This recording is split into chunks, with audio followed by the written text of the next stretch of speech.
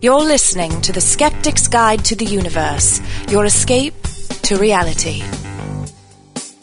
Hello and welcome to the Skeptics Guide to the Universe. Today is Wednesday, November 10th, 2010, and this is your host, Stephen Novella. Joining me this week are Bob Novella. Hey, everybody. Rebecca Watson. Hello, everyone. Jay Novella. Hey, guys. And Evan Bernstein.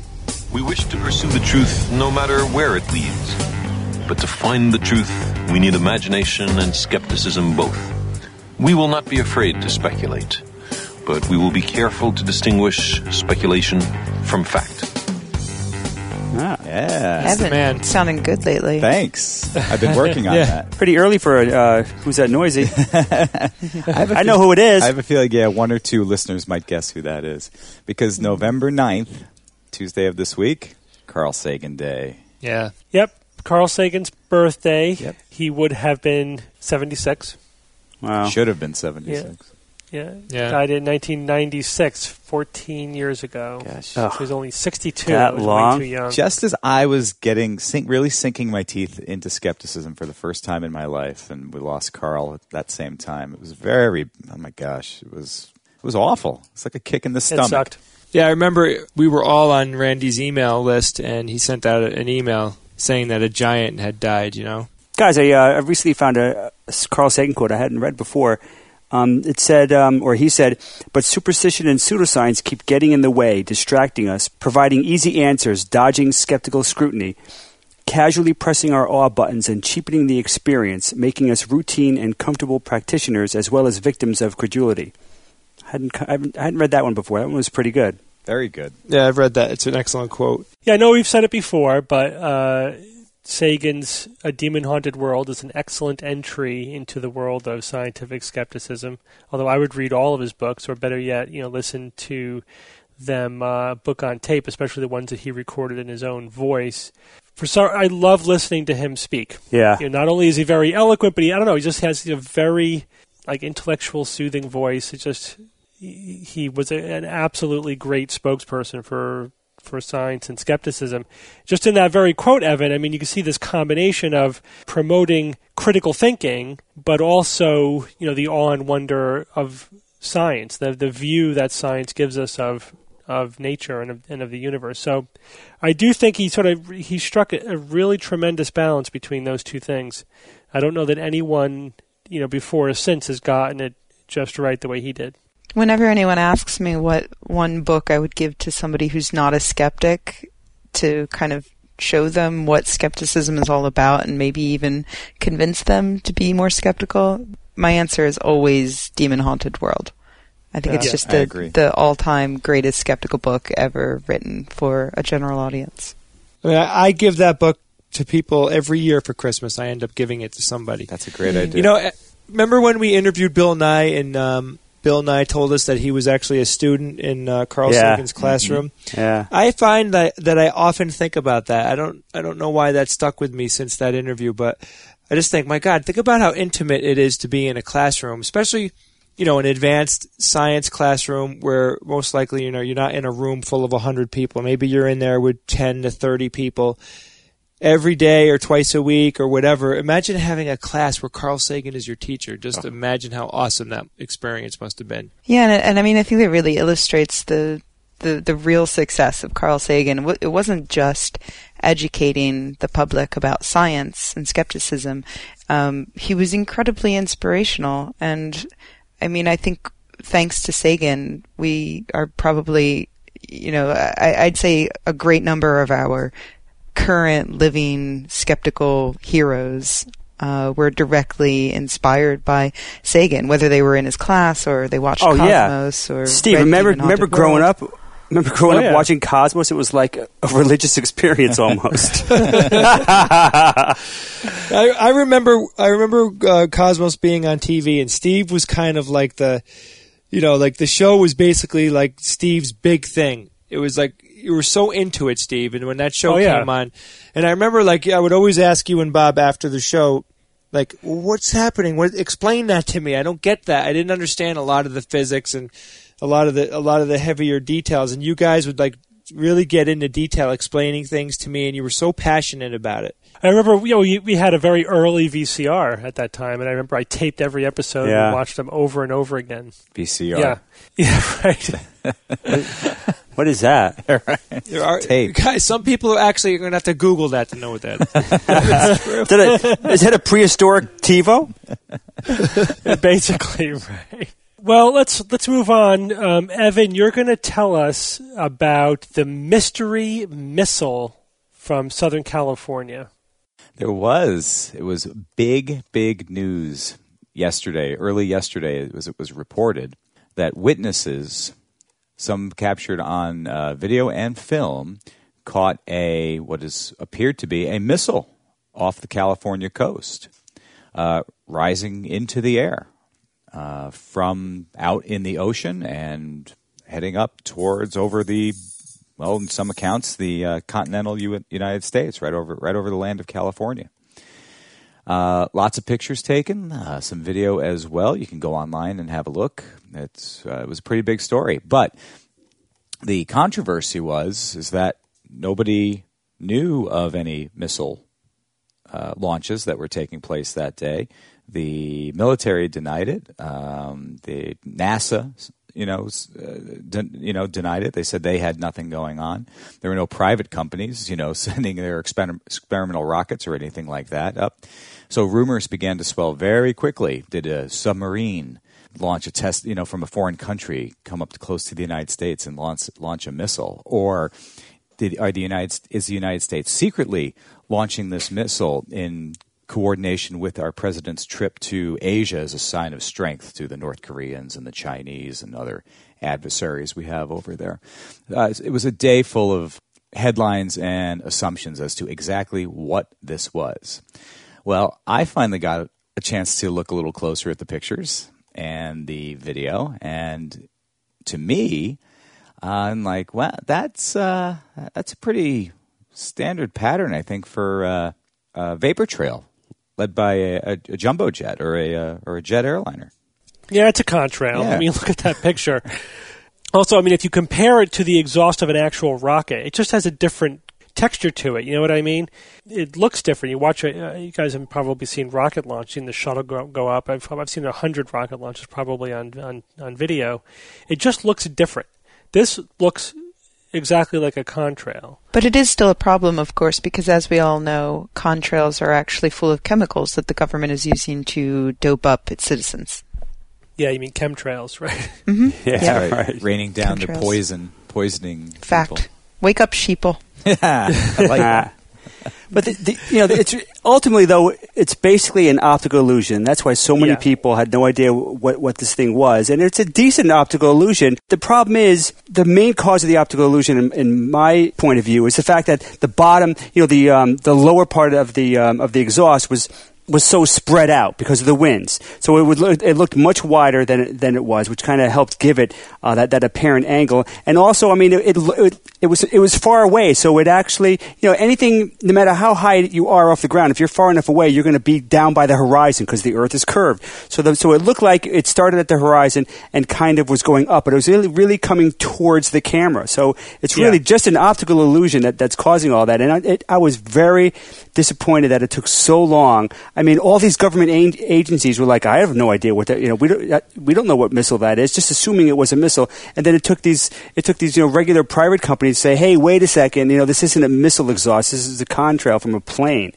And it was very disappointed that all these government agencies, no one in these agencies that saw it for what it was? Well, I think they probably were just asked about a missile launch. They looked for evidence. They said, well, no, we didn't. The DOD, the Department of Defense, didn't launch a missile, and no private company did all the announcements that they're supposed to do. Come on, nobody said it's not a missile. Somebody didn't. I don't think anybody said that.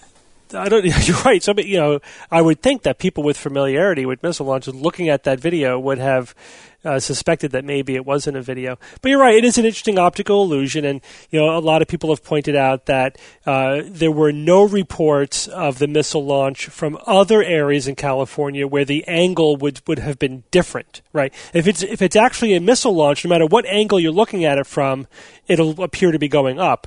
But if it's a contrail, it'll only appear to be going, mostly vertical from certain angles, and if you were like far to the north or far to the south or whatever of the plane, then it would look more horizontal, would look more like a contrail, and it wouldn't appear to be that wouldn't cause an optical illusion that it was a missile. And lo and behold, there were no reports of a missile from those locations that would have had a different angle of view.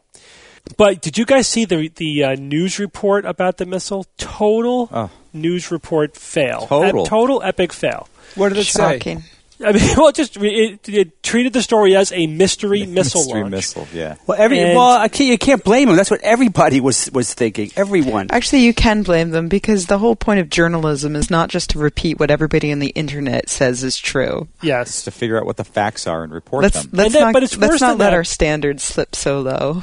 And it's worse than that because then they brought on this like pseudo expert, somebody who doesn't really know what they're talking about, but was an ambassador or something, and he starts speculating wildly about a submarine based missile launch to impress the Asians on Obama's visit, and they totally report that. They go, this is just speculation, but here's a bunch of nonsense. It has nothing to do with anything. And Steve, it was terrible. Yeah, and we combine that with the fact that the government agencies did take too long, frankly, to come out and say that this was a contrail, right? It took 24 hours, basically, for the Pentagon. Yeah. That's all you need, right? Hello, lesson from Roswell, right? It only took a day or two you're right. there, that gap. You're right. And you're right. You have those agencies in general don't do a good job of having like a rapid response to an emerging media story.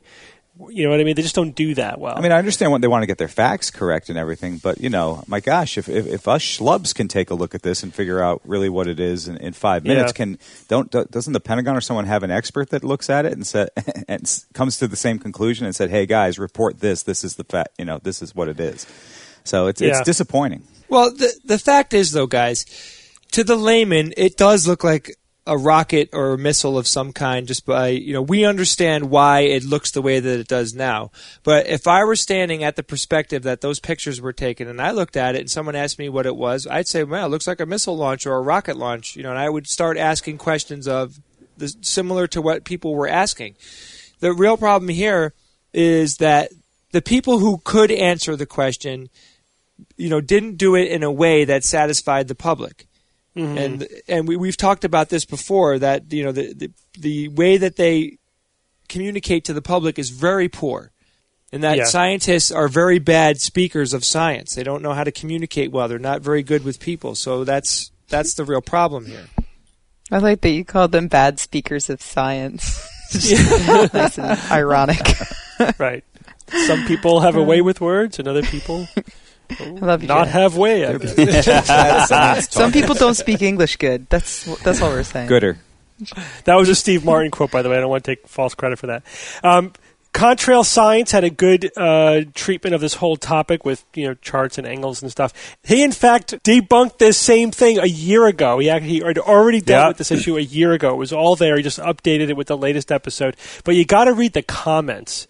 We'll have the link. Read the comments. And again, I love listening to or reading people rationalizing away something that we now know to be wrong, and seeing where their logic is going wrong. They're explaining why this isn't a plane and why it can't be a plane. Of course, it's all nonsense. One of the things, for example, like someone says, well, then how do you explain the flames coming out of the back of the ship or the rocket or whatever it is that's making this trail? And if you look at the video, at one point you do see a flashing light originating from the head of the contrail. And so the problem the guy's making is prematurely assuming that this flash of light is flames. Yeah. It's just light reflecting off of the plane. And it makes perfect sense given where the angle of the sun. You could see this is where the sun is and the angle of the video. You would expect the sun to be reflecting off of the plane when it is at the right angle. So that's what you're seeing. Well, I mean, you guys have seen light reflecting off a jet flying overhead before, yeah. right? Especially when the sun is low in the sky. But to him, this became flames, and then starting from that false premise, he said, therefore, it can't be a plane. There's flames coming out the back end. Another non-mystery solved. Solved. Bob, tell us about the latest update from the Large Hadron Collider. It's not that large. Yeah, right. It's 27 kilometers. Big bangs. Big bangs were in the news this week, and I'm not talking about that sex convention from last week's show. Whatever, I had Too to say easy, it. too yeah, easy. I know. Whatever. The Large Hadron Collider, or LHC, which we've mentioned, I think, once or twice before on the show, has been reported to have made little Big Bang-like explosions deep within its technological bowels. But don't worry, there won't be any new universes resulting from this, because if there were, you'd be dead by now. Did it make a noise, Bob? These are just so microscopic. I don't know. There's probably so much noise around there that you probably couldn't even hear it, even if it was audible. Jay, seriously, before we record, do you sit around thinking of the question that nobody can answer? You have to come up with the question that we could not possibly have prepped for. Steve. Yeah. I actually think of things that I could ask Bob when, as soon as I find out what his topic is, I sit there and I think, what can I ask Bob? And I usually come up with 4 or 5 unanswerable questions, one of which usually makes it into the show. I appreciate Well, that. there you go. So the term Big Bang, there's only a loose connection, and they're just really using that to kind of suck you in, so to speak. The experiment, though, is still very interesting, and there is some connection, after all, to the real Big Bang that happened 13.7 billion years ago. Typically, the LHC collides protons together, and it's been doing it for, a couple years now. And it looks at the debris to learn, among other things, whether the Higgs boson exists, which is believed to imbue matter with mass. I hope they find that bad boy. But recently, however, scientists have been stripping electrons from lead atoms and smashing these nuclei together to cause these little mini Big Bangs. Now, lead atoms are darn hefty, in the atomic realm, with 82 protons. Yeah. 82 protons and 126 neutrons. So these are big boys. When they're accelerated close to the speed of light, called ultra-relativistic speeds, you can actually achieve temperatures and energy densities similar to 1/1,000,000th of a second after the Big Bang. There's your connection. So we're talking about 10 million degrees centigrade, or about 1,000,000 times hotter than the center of the sun. So yeah, that's pretty damn hot. These are actually the highest temperatures and energy densities ever produced in an experiment. You may have heard of this experiment referred to as ALICE. Now, this actually refers to one of the 4 main detectors that go around the LHC's 27-kilometer underground ring. ALICE is designed specifically to deal with these lead atom collisions. So it was designed since its inception just to deal with this scenario. Now, I don't know the names of the other 3 detectors. Perhaps they're, Ralph, Ed, and Trixie, or maybe Bob, Carol, and Ted. So 4 experience points if you know what the hell I'm talking about. Dr. David Evans from the University of Birmingham in UK, he's one of the researchers working on the ALICE experiment. He said, at these temperatures, even protons and neutrons, which make up the nuclei of atoms, melt, resulting in a hot, dense soup of quarks and gluons, known as my favorite type of plasma, quark-gluon plasma. Quark-gluon plasma, we've mentioned this a couple times. It's considered another state of matter, after the usual suspects of the solid, liquid, gas, plasma, Bose-Einstein condensate. Now, quarks are made up of neutrons and protons, and gluons are the color force carrying particles between quarks. And at these temperatures, quarks aren't really bound together anymore. They're not exactly totally free, but they're kind of loosely bound together. But you have this kind of soup of particles of quarks and gluons. So by studying this plasma, scientists hope to elucidate the strong nuclear force which holds the protons and neutrons together. And I wasn't quite aware of this, but the strong nuclear force accounts for 98% of the mass of the atom, and thus 98% of the mass of everything. You, me, meatballs, whatever. So that's pretty interesting, and there's really we know a lot about it, but I think there's a lot that we don't know about it. I found one kind of crazy headline regarding this, and I was kind of happy I only found one. From the Tech Herald, they said, "End of the world, ? LHC successfully creates mini Big Bang." But the article was pretty decent inside. It wasn't too crazy. Just fire that headline writer. So how close are we to the Higgs boson? We don't know. It seems like we kind of keep narrowing the range of what the constraints around it, which it could be found. But I don't know. I mean, I would say in a couple of years, 2 or 3 years, I'd bet that we could find it. I hope we do. It's like really the one, the last big missing piece of our standard model. So it's got to, I hope it's there. I hope I hope it's powerful enough. It looks like the LHC is powerful enough to find it. Yeah. Well, if they do find it, you'll hear about it here first. Oh yeah, or second. Probably not. Probably not, but we'll talk about it. Is there anything dangerous about attempting to do stuff like this? Yeah, don't put your head in the machine. Besides the mini black holes and the strange matter, strangelets, nah, it's good, Jay. I mean, I think worst case scenario would be a big explosion that kills some workers, but I mean, it's not like it's going to suck in the earth or destroy the universe or anything like that. Hopefully not. Yeah. Right. So guys, I got the latest fad diet for you. Ready? Do it. Okay. Jay, you're going to like this. Oh, boy. The Twinkie diet. Oh, yeah. I'm already on that diet. That's a big Twinkie. Twinkies, Nutty Bars, and powdered donuts. What? What's a Nutty Bar? And I don't know. The word diet doesn't belong tonight, anywhere. The word diet doesn't belong anywhere near any of those foods. Calories Diet in, is calories what you out. eat. This was the diet that a nutritionist, Mark Hobb, put himself on for 10 weeks. He ate nothing but Twinkies and Twinkie-like substances for 10 weeks, and he lost 27 pounds during that period of time. Was it from vomiting? From low caloric intake. Yes, he limited himself to 1,800 calories a day. What, 6 Twinkies? That's it? And, well, he also had Little Debbie snacks, Dorito chips, sugary cereals, and Oreos. Not much nutrition there. Yeah, I mean, well, for 10 weeks, I mean, it's not like you're going to die of malnutrition. Well, he also in 10 took weeks. a multivitamin and had a nutrition shake or whatever. But the key here is this is kind of his answer to Supersize Me. Right? Yes. His hypothesis was, and you may have heard this before, that when it comes to weight management, weight gain, weight loss, that's the important context here. The only thing that matters is the total calories consumed. It doesn't really matter what those calories are, whether it's sugar or fat or if it's in Twinkies. It doesn't matter. Just it's how many calories are you taking in. And therefore, the 1,800 calorie a day diet of Twinkies caused him to lose weight. And again, it's similar to the Supersize Me diet, the movie where the guy basically ate McDonald's 3 meals a day, and whenever he was asked if he wanted to be supersized, he said, "Yes, I do, thank you." Yeah, you can't compare the two studies, Steve. I'm not. First of all, this wasn't a study. This was more of just on himself. This was one anecdote. It's a case report of one individual.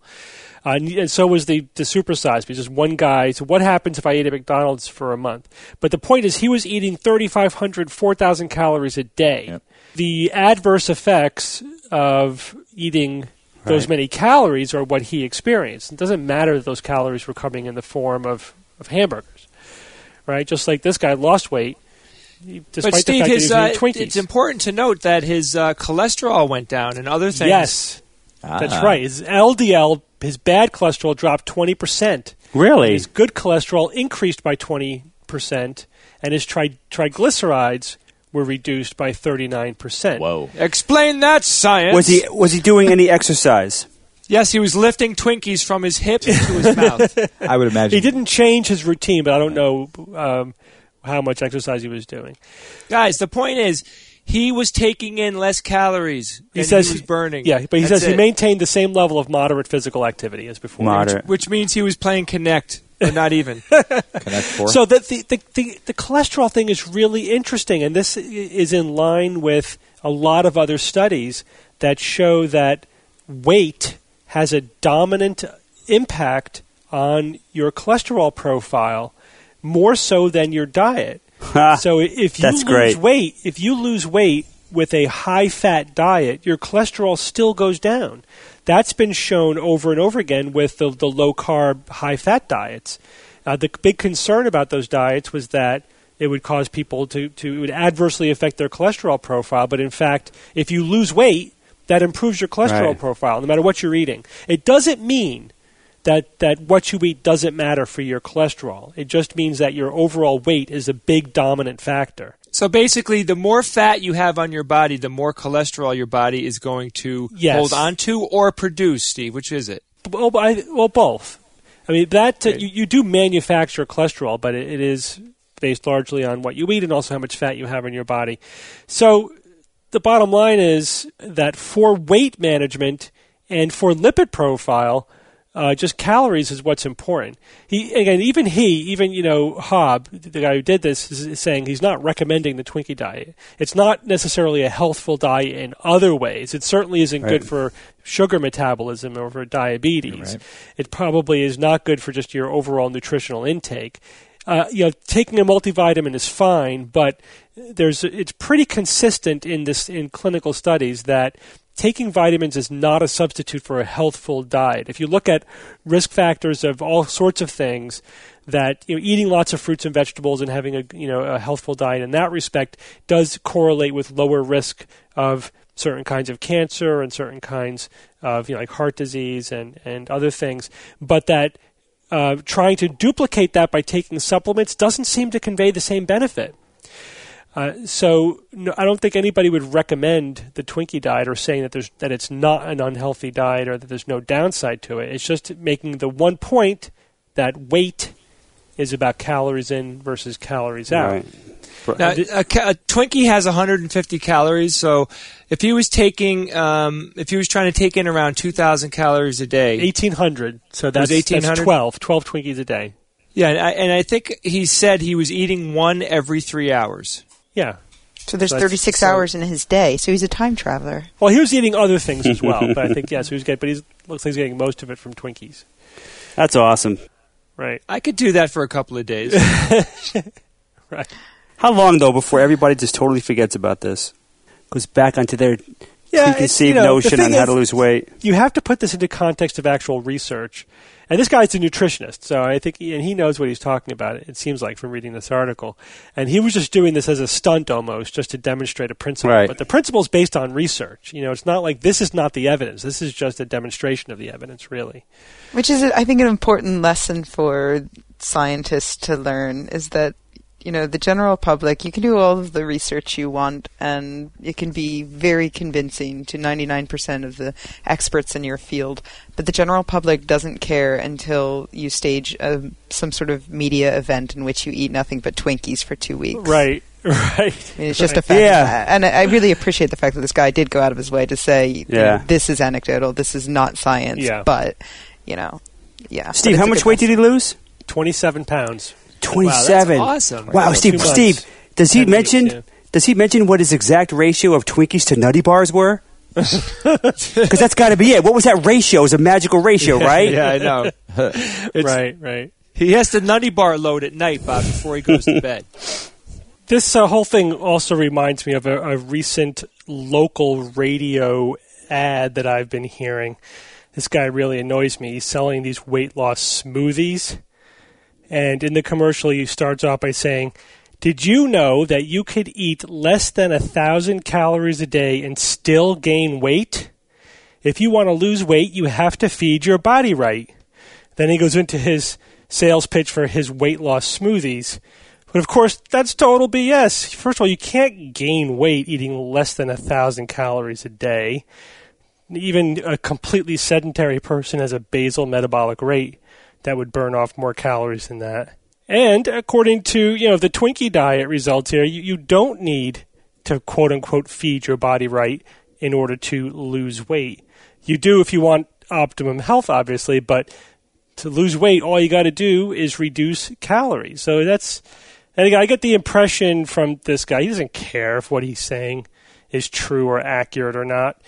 Right? I mean, in my opinion, he just completely invented that. It's just part of his sales pitch. I don't know what that could possibly be based on. You know what else this brings up? The foods he was eating had a lot of saturated fats in them, and those have come under so much fire lately, and to the point of being banned in certain cities. Oh, yeah. God, I hope they take a look at this and reverse those stupid bans. Well, not so much saturated fat, but the trans fat, that's the one that's really been under fire. I think. Oh, that's different? Yeah. Okay, I'm sorry. Never mind. Well, Erase saturated that, fats edit. are a little bad. Yeah. The trans fats are really bad. But again, I think the evidence shows that while those effects are there in the research, they do keep coming up, that your overall weight, again, still is a dominant factor. And the problem, I think, with the Twinkie diet is that for most people, just adding Twinkies to your diet is going to add calories, and you're going to end up overeating. People underestimate the amount of calories that they eat. They accidentally overconsume calories all the time, and isn't that's the problem? Eating sugar makes you crave more sugar. So this guy was doing an experiment in which he had to limit himself to a certain number of Twinkies. But if you do eat a ton of sugar in your day, or not even a ton, if you eat this restricted calorie diet, but that there's a good chance it's going to increase your cravings and make things more uncomfortable, and you'll be more likely to slip if you're not under the watchful eye of the internet. The craving thing is interesting. I mean, that appears to be a short-term effect, that you're essentially how much you crave to eat sort of levels off no matter what you switch your diet to. But in terms of, say, like you're craving calories, like how much you're going to eat based upon your hunger, there does appear to be a temporary benefit to decreasing carbohydrate intake, but that goes away after a few months, say 6 months on the outside, and you sort of just equilibrate. But having a narrow diet is a problem because people have a really hard time sticking to a restrictive diet. In this case, ironically, his calorie counting was actually helped by the fact that he was eating all prefab food where you could see how many calories were on the packaging, right? Like he knows there's 150 calories in a Twinkie. You eat a Twinkie, you know exactly how many calories you're getting. You eat a plate of food, you don't really know how many calories you're getting. You can estimate, maybe. But that's, again, I think where a lot of people overeat. So that's why I only eat those 100-calorie packs of tiny Oreos. Yeah. 10 of them. Bag after bag after bag. Yep. They're so small. Steve, that's the key to the entire thing. This whole experiment revolves around the fact that he knew exactly what his caloric intake was. Yes. And he was able to not only regulate it, but do it over an extended period of time. That's where his success came from. Yeah, absolutely. And there is evidence to support the benefit of meal replacements in weight loss programs because they do help people estimate their total caloric intake. Let's face it, I ate dinner about an hour and a half ago, and that quick calculation that you make, even if you're the kind of person, because I try to calculate pretty much every meal that I do. I'm like, okay, what am I eating? What is this? How bad is it? I have no idea. I'm probably off by 20, 30, 40% on average, because the more hungry I am, the less calories I pretend that it has, without fail. You guys, I am pretty much dying for a Twinkie right now. Yeah, me too. Me too. I haven't had one in a long or time. A Chocodile. You know what I want? I want a Whopper from Burger King, and I want a Twinkie. That's what I want. I want a Choco Taco. I want a hamburger. I want a cheeseburger. Hey, speaking of hamburgers, Rebecca, you have some follow-up for us on the hamburger experiment. Yeah, I do. It's almost smooth, Steve. That was Nice very segue. smooth. This whole episode of SGU is brought to you by one-off experiments with food. One-off. Get your one-off. So, a few weeks ago, I guess, we discussed the McDonald's hamburger that won't rot, that won't get moldy. And I say it as though it's singular when, in fact, there have been dozens of these experiments by people hoping to prove that McDonald's hamburgers are incredibly unhealthy and made of plastic and cockroaches or something. Yum. And, we talked about it, and we discussed just from a common sense standpoint the fact that, well, it's likely that they wouldn't get moldy because they're dehydrating, like we see happen to food all the time under specific circumstances, and food that's dehydrated won't get moldy. And we suggested that if you were to do the same thing with a hamburger you cooked at home, you would probably see similar results. Well, we got a ton of emails, some of which still, for some reason, argued that McDonald's hamburgers have tons of preservatives in them, which I'm pretty sure that's just false. It's false. I mean, they list their ingredients. Yeah, I'm saying pretty sure because there is a chance there's a vast conspiracy that that McDonald's is hiding its ingredients from the government. But no, there are preservatives in the rolls, but they're the exact same preservatives that are in every loaf of bread on the shelf in your grocery store. And the meat is 100% meat. So, those emails sort of baffled me, and I won't read any of them aloud because it's frankly just embarrassing for the people who sent them. But a lot of people sent us links to experiments that have been done to combat these one-off experiments that show they won't rot. These are experiments that actually have controls that take into consideration some of the things we discussed on the podcast the other week. So there were a number of them. If you go to YouTube and do a search, you'll find a bunch probably. The best one that I saw, though, was on SeriousEats.com, and it was titled The Burger Lab, Revisiting the Myth of the 12-Year-Old McDonald's Burger That Just Won't Rot. J. Kenji Lopez Alt is the author, and he did an amazing job of testing this scientifically.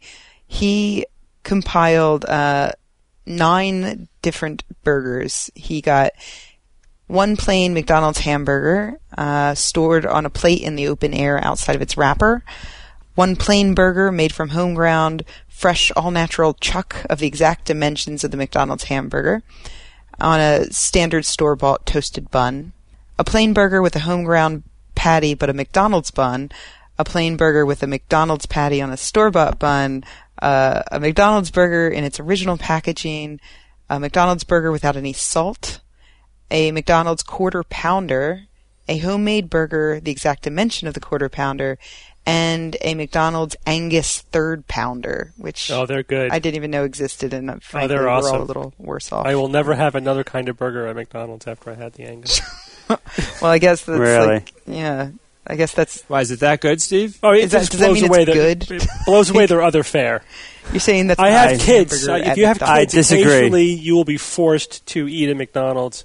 At least now, when I am forced to eat there, I can get an Angus burger, which is actually I'm going to have I disagree. Hippie veggie children that won't be taking me to McDonald's. Oh, come on, Rebecca, you have to let your kids eat a little hamburger with the pickles on it at McDonald's. I'll make them one at home made of mushrooms and... Yeah, but it won't be a Happy Meal.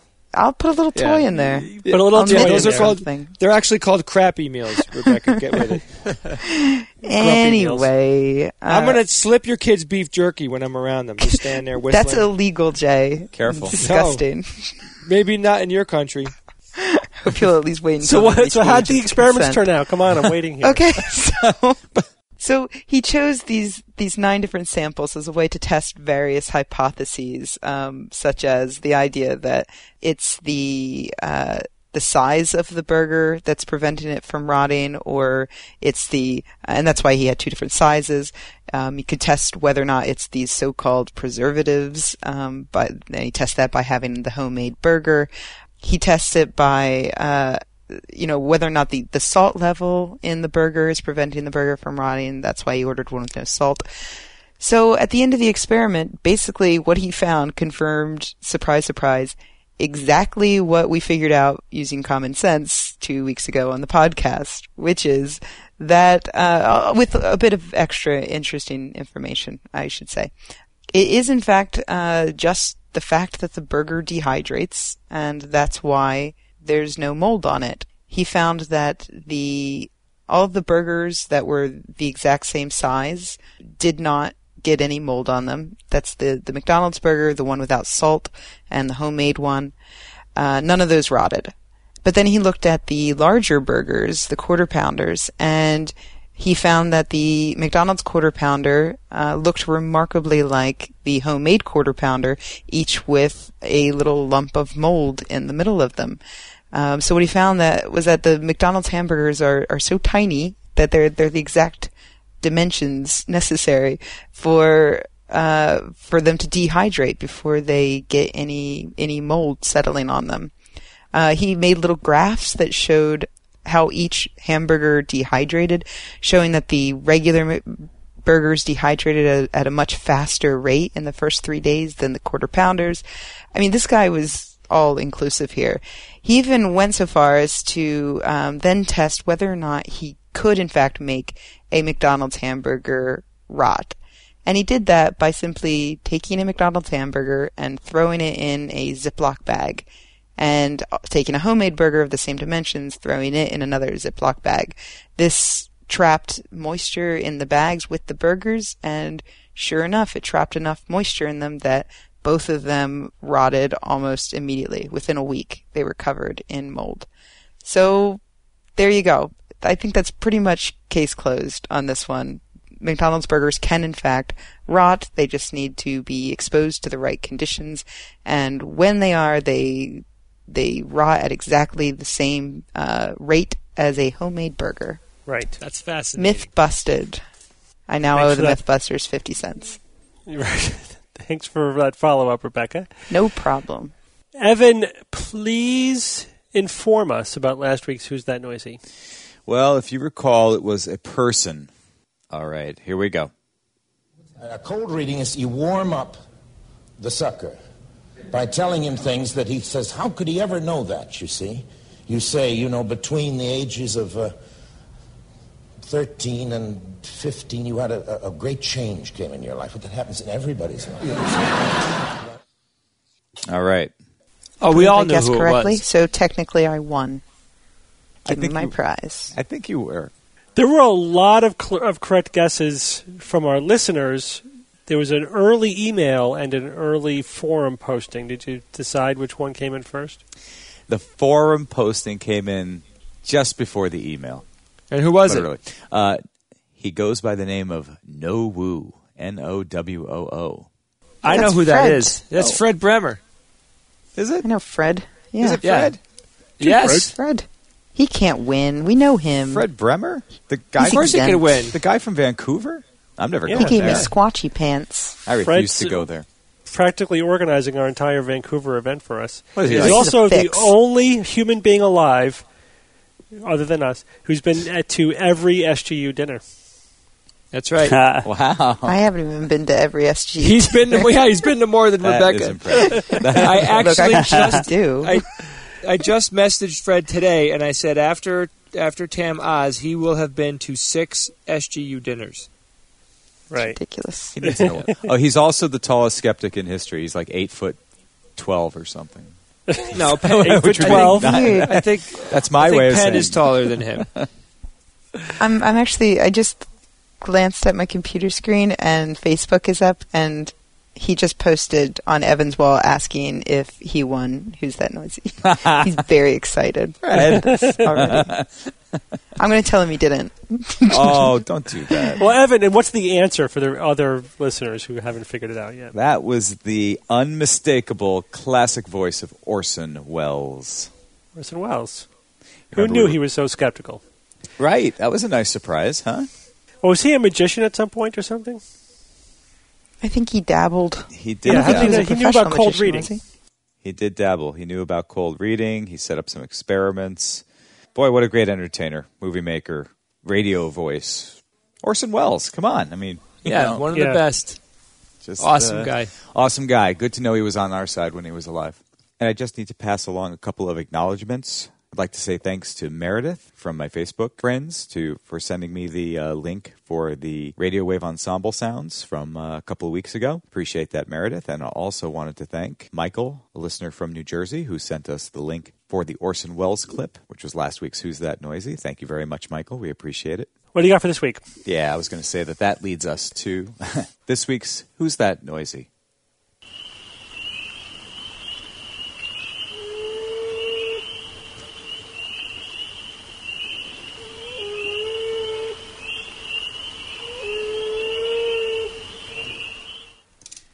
All right, now Is it some Australian beast that will be gnawing on us at some point soon? perhaps, maybe not indigenous to Australia, but other places as well.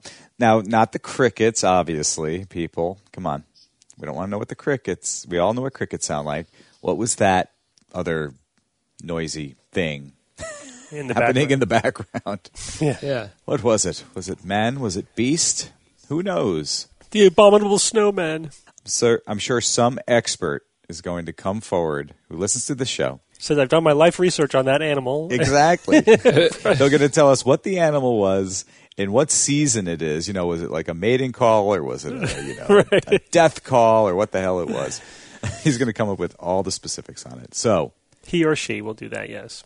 good luck, everyone. Thanks, Evan. Let's move on to a couple of your emails. The first one comes from Andy Cowan from Southern Oregon. And Andy writes, my friend and I are arguing. Okay, I listen to your show weekly, and I think that you and your rogues are the only ones I know, I say that figuratively, who can put to rest this quarrel between my friend and I. So say you're in space, and you're in a perfectly spherical spaceship that is spinning. If you start off hovering in the middle of the craft as the ship spins, you stay still, and the ship spins around you. If you start off strapped in a chair attached to the side of the craft, I assume he means on the inside, and it starts spinning, you are traveling at the same speed as the craft. So unless there are windows, you don't realize you're spinning, right? Here's where we disagree on what happens next. If you are in the chair and the ship is spinning and you unbuckle your belt and you jump across the ship, I said that you would end up floating across as if you weren't spinning at all. Since there is no gravity acting against you, you would float across to the spot directly above where you were while you were sitting. He says that since it is spinning and it is spherical, that the distance in diameter is smaller than the distance of the circumference. Therefore, you would, using a clock as an example, jump from 6 to around 9.5 instead of 6 to 12. I thought without gravity slowing you down, it would be like you're not spinning at all. Please help us figure this one out. Is this a centripetal force type effect, or does that not exist in space, or is it something totally different? I hope I was able to illustrate this question adequately enough for you to understand the gist of the quarrel. Thanks for your time and keep up the good work. Can I try to take a stab at it? Sure. Without doing the level of research I'm sure that you and Bob did. Good luck. Regardless of whether there's a window or any kind of perspective of any kind, the bottom line here is that the guy that was strapped to the seat was going in the circular motion of the object he was attached to because he was attached to it. The moment that he took off that seatbelt, wouldn't he go in a straight line in the direction that he was going in the instant he took off the seatbelt? Yeah, but that would essentially end up pushing him out against the inner wall of that spinning sphere. That's right. And to him, it would feel very similar to, indistinguishable from a force of gravity. Right? Yeah, and it would, but wouldn't he not being attached to it anymore, and also the fact that sphere is not generating enough gravity to pull him towards it, because I'm thinking it's relatively small. We're not talking about something the size of a planet. Let's ignore the actual gravity of the person and the ship. Right. Okay. Then eventually he would slowly de-accelerate from he would hit the wall, slow down a little bit, hit Why the wall. Why would he slow down? Let's say he's not strapped into the chair, he would sit right there, just as if there were gravity acting on him, pushing him down into the chair. All right, wait. So then we have to assume that the spinning spacecraft is not going to be affected by him interfering with its spin in any way, right? Because I think we could assume that. All right. That being the case, then the he would continue to receive the energy from the chair, and he would be pushed along in that same trajectory, whether he's strapped in or not. Yeah. So nothing would happen with the unbuckling. Nothing would happen with the unbuckling. No. The premise, I believe, is that he's jumping up. Yeah. Then he jumps up. Then what happens? Right, and I think that one of the key questions is, does he, once he's not touching a surface, is he still affected? Is there still the pseudo-gravity? Is it still, that force still affecting him? And from what I could tell, I believe yes, because he's in that frame of reference. He has the inertia of that spinning frame of reference. So once that, to me, and then so that kind of decides what's going on. So therefore, even if he's not even touching the floor, he's still going to feel that source of gravity, quote unquote. That's the key. This is a moving frame of reference, and within a moving frame of reference, there appears to be these mysterious forces at work. From that perspective, right? Remember, Bob, we saw that video of the merry-go-round. Yeah, so you imagine you're looking down at two people who are sitting at a table, and one person throws. They have one of those pucks that like you put dry ice into it, and it creates a vapor underneath it, so it floats with almost no friction. And he pushes it out in front of him, and it circles around and comes back without any apparent force acting upon it. And then the camera pulls back, and you realize that the table and the people are attached to this contraption. They're spinning around. They're in a rotating frame of reference, which creates the illusion of a force at work that moved that puck around. But actually, the puck was going in a straight line. So the same thing would happen if the guy jumped up, even though he might be moving in a straight line. Because of the movement of the ship and his inertia and everything, he would come back around as if gravity were acting upon him, right? Right, and I think your frame of reference determines how it appears. If you had an outside frame of reference, then it would be a straight line. But if you were within the frame of reference of the spinning space station, then it would look like a curved path, right? Yeah, right. So this is pretty interesting. So if you're on a spinning space station and you throw a ball in the direction of rotation or against the direction of rotation, the path of the ball would vary. It would either appear to go up or go down, depending if you're throwing it with the rotation or against the rotation. But it depends on the size of this thing and how fast it's going. And obviously, the smaller it is, the more you're going to notice it, because at certain sizes, your head and your feet, kind of like if you're near a black hole, in the sense the gravitational pull will vary to a significant degree, or at least enough of a degree to make you stumble or lightheaded or whatever. Yeah. So it depends. The size really can make a big difference. Yeah, if it's big enough, you wouldn't notice any of these quirks from not too easily. No. Yeah. Just an average sized person just going, doing normal stuff wouldn't notice anything different at all. Yeah, not unless you actually, I'd assume you could do some experiments to figure it out, but it could be difficult if it was big enough, sure. Yeah, but casual observation wouldn't reveal it. More importantly, if the guy was in a ship like this, he'd be screwed. First of all, there's no bathroom, so he'd have to go to the bathroom in the ship. And then that puts a whole different trajectory on everything. Got that floating around, he's got a couple of sandwiches banging around in there. It's not a good idea. Don't do this. Don't do the experiment? No. Let's do one more email. This one comes from Anta Harala from Tampere, Finland. Hope I didn't butcher that too badly. And she writes, I thought I would give you a heads up on an upcoming craze to combat seasonal affective disorder. It's light therapy, but the light is administered to your ears. The device is simple, earbuds that have LEDs in them, and a control unit to power the device. They claim that because the skull is at its thinnest in the ear canal, it is also the most effective way to deliver light therapy. Their website refers to an ongoing study and to a preliminary study that was promising. As we wait for the results of a properly done and placebo-controlled study, what are your thoughts about this therapy given the limited information? Yeah. Light therapy is in your ear. Yeah. It makes sense. So it's basically worthless. Right. It's a LED. Somebody sticks a device in your ear, turns on an LED, and because your skull is at its thinnest at that point, that this is supposed to affect you how? So here's the copy from the company's website. The translation may not be perfect. It says, a new way to prevent and treat seasonal affective disorder. Reduced exposure to light affects all of us. Symptoms are ranging from mood swings to the more serious seasonal affective disorder. The Valkey bright light headset increases light exposure easily and effectively by bringing light very close to the brain via the ear canals. Researchers at the University of Oulu, Finland, have researched bright light headsets since 2008 and are convinced that this is a significant method for the prevention and treatment of seasonal affective disorders and other depression types. Bright light is needed in the brain, not in the eyes. The brain has photosensitive areas that react directly to the lack of light, resulting in depression and mood conditions. What? These areas can be cured with bright light. Surprisingly, our eyes are not the most effective route to deliver light to the brain. The ear canal, where the skull is at its thinnest, is the most effective route to direct light to where it is needed. Can light penetrate the skull? No. Okay. That's what we call in the trade bullcrap. Unless it's a laser. Could be a laser. Yeah, but this is a little LED earbud. Oh. I mean, come on. I mean, yes, light gets to your brain through your eyes.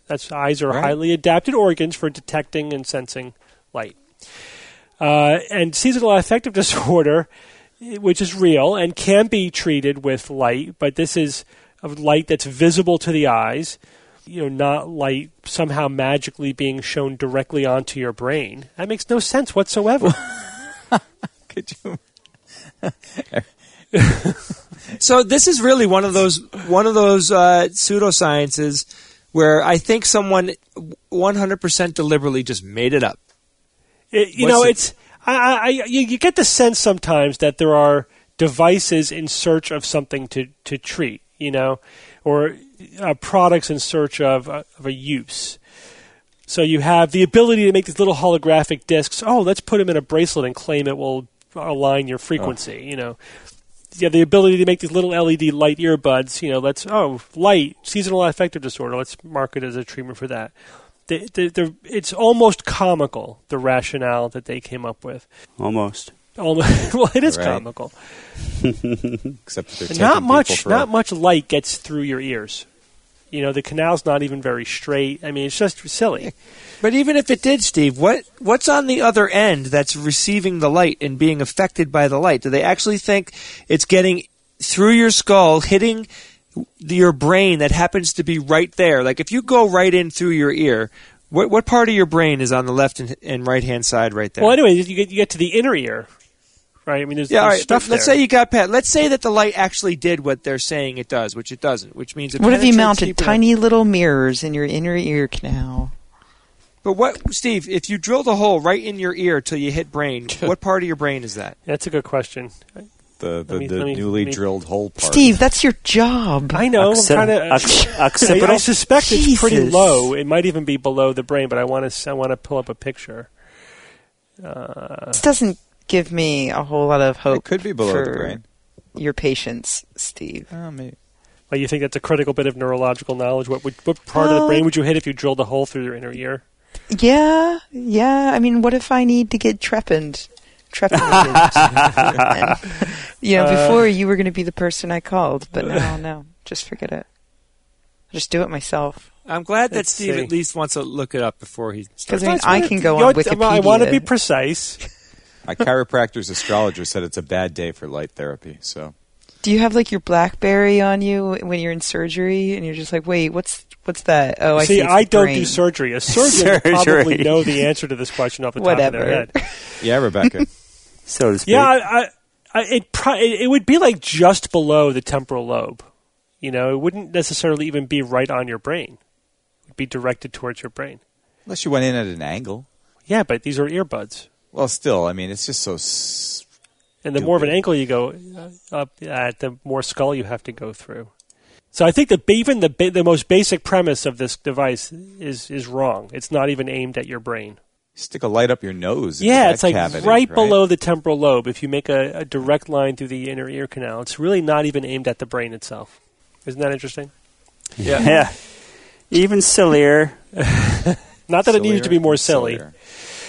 Didn't think it could be. And of course, they refer to some crappy in-house open label study. Oh, people felt better when they used it. Yeah, right. This study's promising. And we're studying it further. Again, a common ploy. So people go, it's being studied. The whole being studied scam. Yeah. Steve, they're too busy helping people. Right. Yeah, Steve. What are you doing for people? Shooting down their dreams, that's all. Cashing your big pharma checks. Yeah. Absolutely. Cha-ching. It's time for Science or Fiction. Each week I come up with 3 science news items or facts, 2 real and 1 fictitious. And then I challenge my panel of skeptics to tell me which one is the fake. Everyone ready for this week? Do it. Let's go. Yes. All right, here we go. Item number 1. New research concludes that as the Earth warms, overall wind speeds will decrease, leaving less energy for wind power. Item number 2. A psychology researcher finds that men become more aggressive after viewing images of meat. And item number 3. A new study finds that while older Americans are sicker than their English counterparts, they live as long or longer. Rebecca, go first since you giggled. You said meat. Okay, so the idea that wind speeds decrease as the Earth warms. That rings a bell in my cavernous, dark head. Wow, I didn't know where you're going with that. That rings a bell. So I can believe that is true. And sad, because wind power is awesome. I don't know if you've ever seen those things, but they're massive and they're cool looking. I'm pro wind power, mostly because it's cool looking. Men become more aggressive after viewing images of meat. I can see how you might say that there's some psychological thing where it makes men want to hunt or be manly or something. But I don't know. I'm not quite buying that. Becoming more aggressive after viewing meat. I don't know why this makes me giggle. I don't know. Maybe the reason why I doubt this is because I know that, bacon is really popular on the internet. Pictures of bacon, anything bacon related. And I think people seek it out because they find it relaxing. I think, they wouldn't seek it out if it got them all riled up, right? I don't know. A new study finds that older Americans are sicker than their English counterparts, but they live as long or longer. Come on, you should know this. Why? Because I've been elderly in both America and England? I don't know any old people. Are you kidding me? If I lived in England, I would be hanging out with old English guys. They're like the funniest, coolest dudes out there. Except you wouldn't be able to understand what they're saying. Hello, Governor. I don't think you really understand what it's like to be old in English. It's more like they're all chimney sweeps with the black lung. The black lung. Is that a thing, the black lung? That's something miners get, I think. I don't know. Okay, wait. Americans are sicker, but they live as long or longer. Yeah, okay. I guess I can see that. I don't know. Maybe they're sicker because Americans have poor universal health care, but they live longer because Americans have better dental care. I don't know. Boy. I'm kind of at a loss. I'm going to go with the meat thing. I think my bacon theory, that bacon is soothing to internet denizens, is proof that it's false, that viewing images of meat makes men more aggressive. Okay, Bob.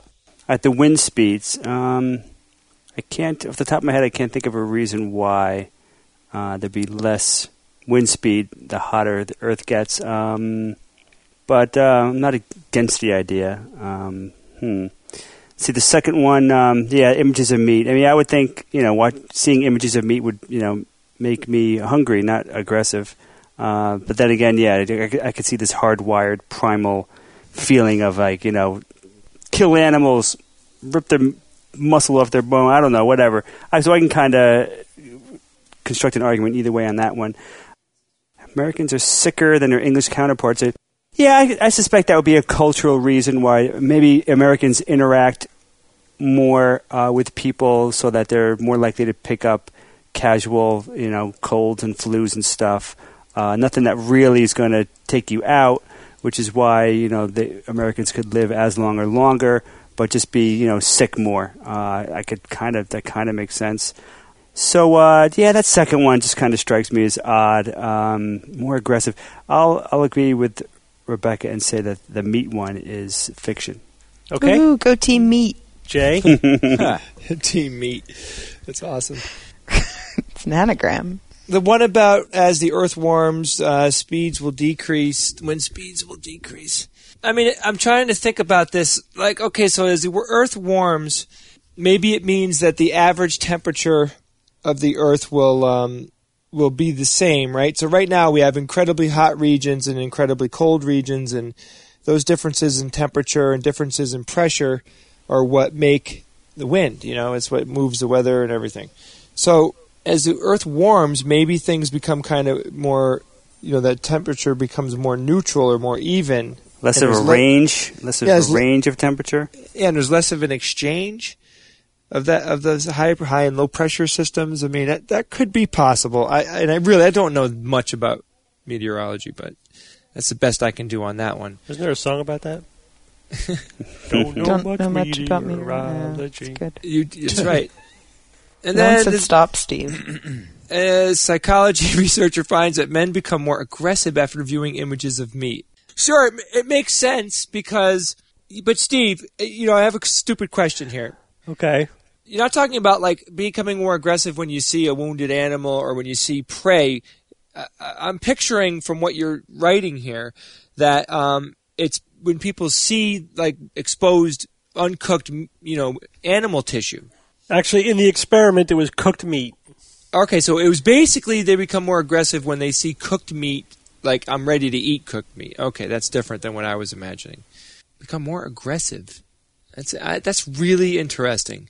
I don't know. I really don't know about that one. And then the new study finds that older Americans are sicker than their English counterparts. Yeah, I agree. I think Rebecca said it. I agree. Or was it Bob that said that the American people might be exposed to more people, therefore be more likely to get sicker? Or maybe, in the United States, more of the elderly are in old age homes, which would put them in a building full of other old people. And I could see that, but I could also see that going the other way. Then they would have better health care, and I don't know. So Bob and Rebecca both picked the meat one as the fake. Is that correct? That's correct. Team meat. I could do team meat. I could go with team meat, and we see what Evan does. I love the idea of not going with the crowd. Yeah, but whatever one you pick isn't going to have as good a name as Team Meat. Right. You're right. Just Plus on that alone, when else am I ever going to be able to join Team Meat in my entire life? This is it. How could I You've do? never had any pass up offers? these opportunities, Jay. No, I can't, and I can't turn Rebecca down. Everybody knows that. I will go with Team Meat. Okay, Evan? Well, what's left to say? It's all whatever's left at the end, just the tattered remains of some thoughts and ideas. Random. Are you going to join and not Team so Meat or random. what? Yeah, I'll join Team Meat, for God's sake. Okay, all right. Take these in order.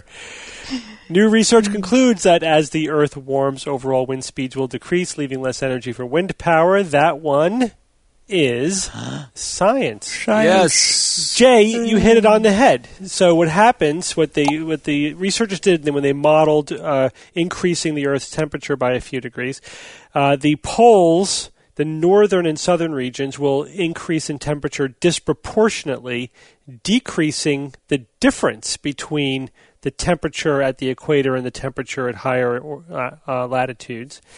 And it is that difference in temperature that drives a lot of the wind power, a lot of the wind speeds. So, wind speeds will decrease because there's less of a difference in temperature in different parts of the Earth driving the wind. I missed my calling.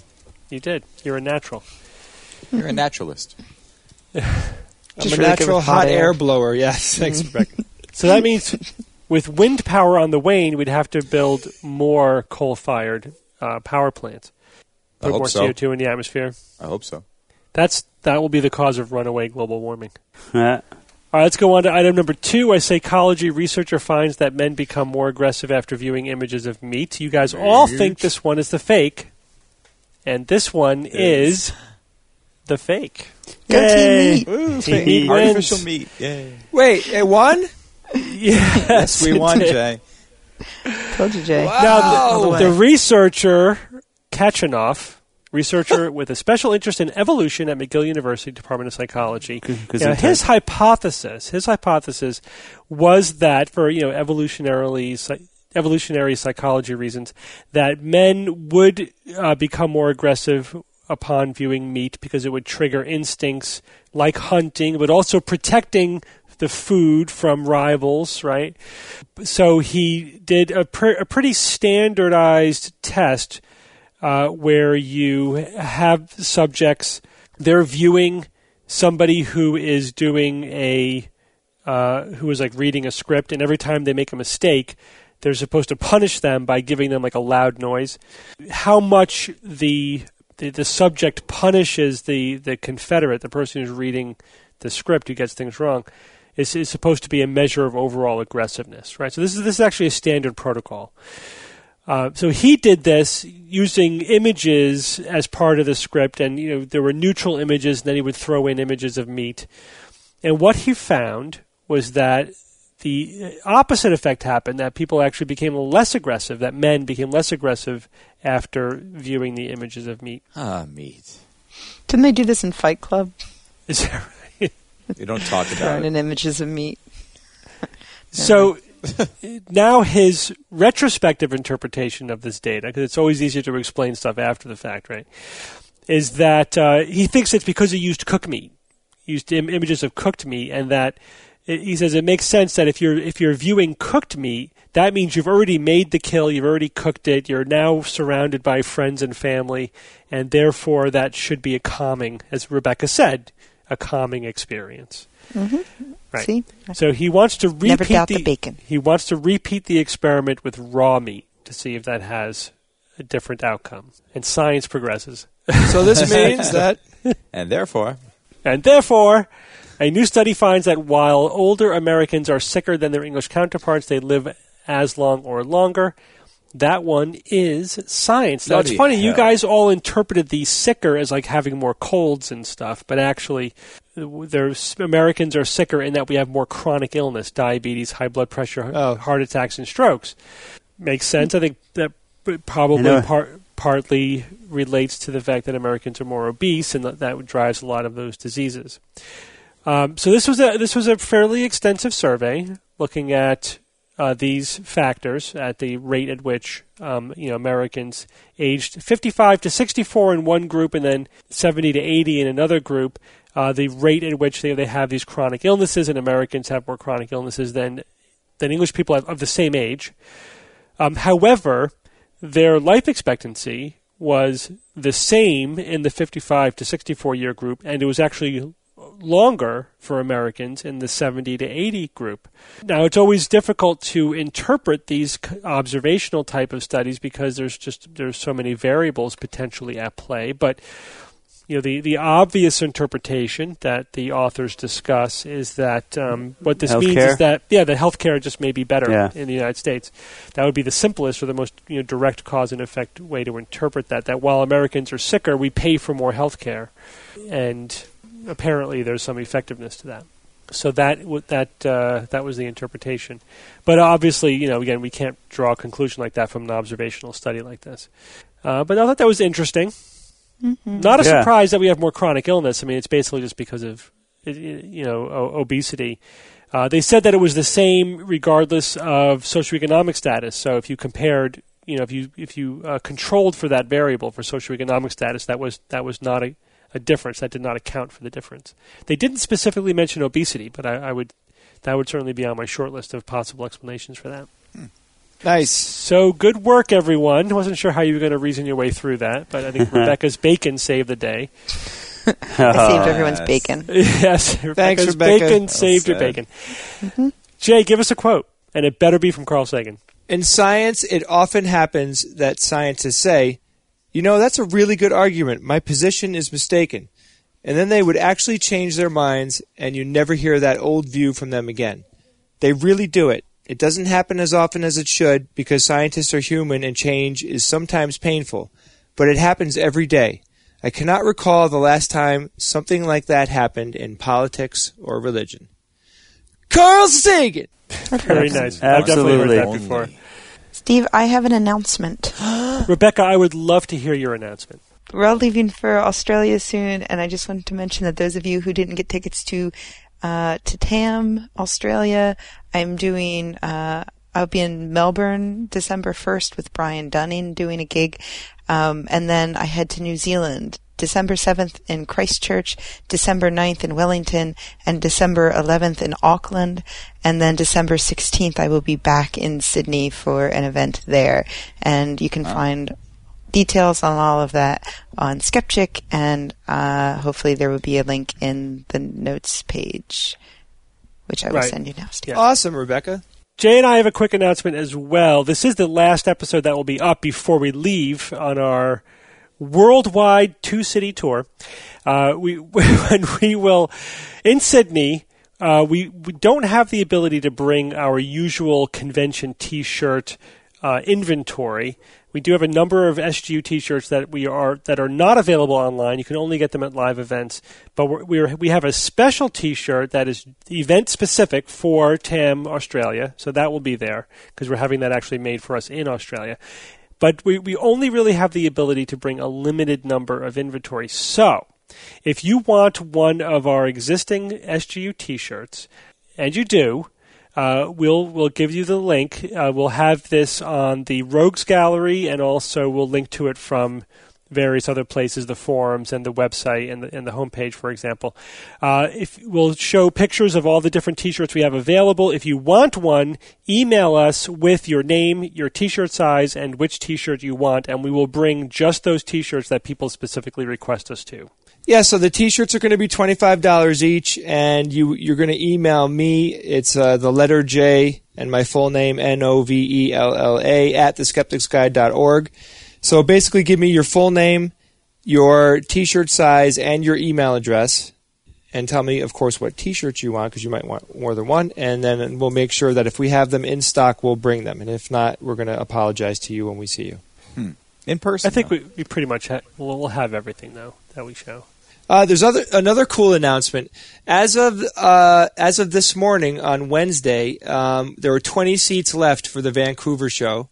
So by the time this airs, there may be 10 or no seats left. So as you predicted, Steve, this is going to be a sold-out event. So get your tickets. This is your last chance if you want to go. This is your last warning.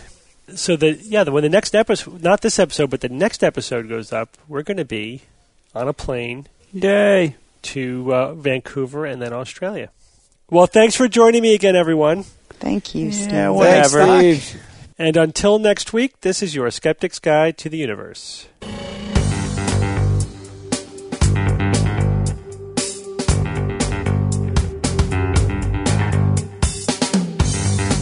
The Skeptic's Guide to the Universe is produced by the New England Skeptical Society in association with the James Randi Educational Foundation and Skepchick.org. For more information on this and other episodes, please visit our website at www.theskepticsguide.org. For questions, suggestions, and other feedback, please use the Contact Us form on the website or send an email to info@theskepticsguide.org. If you enjoyed this episode, then please help us spread the word by voting for us on Dig or leaving us a review on iTunes. You can find links to these sites and others through our homepage. Theorem is produced by Kineto and is used with permission.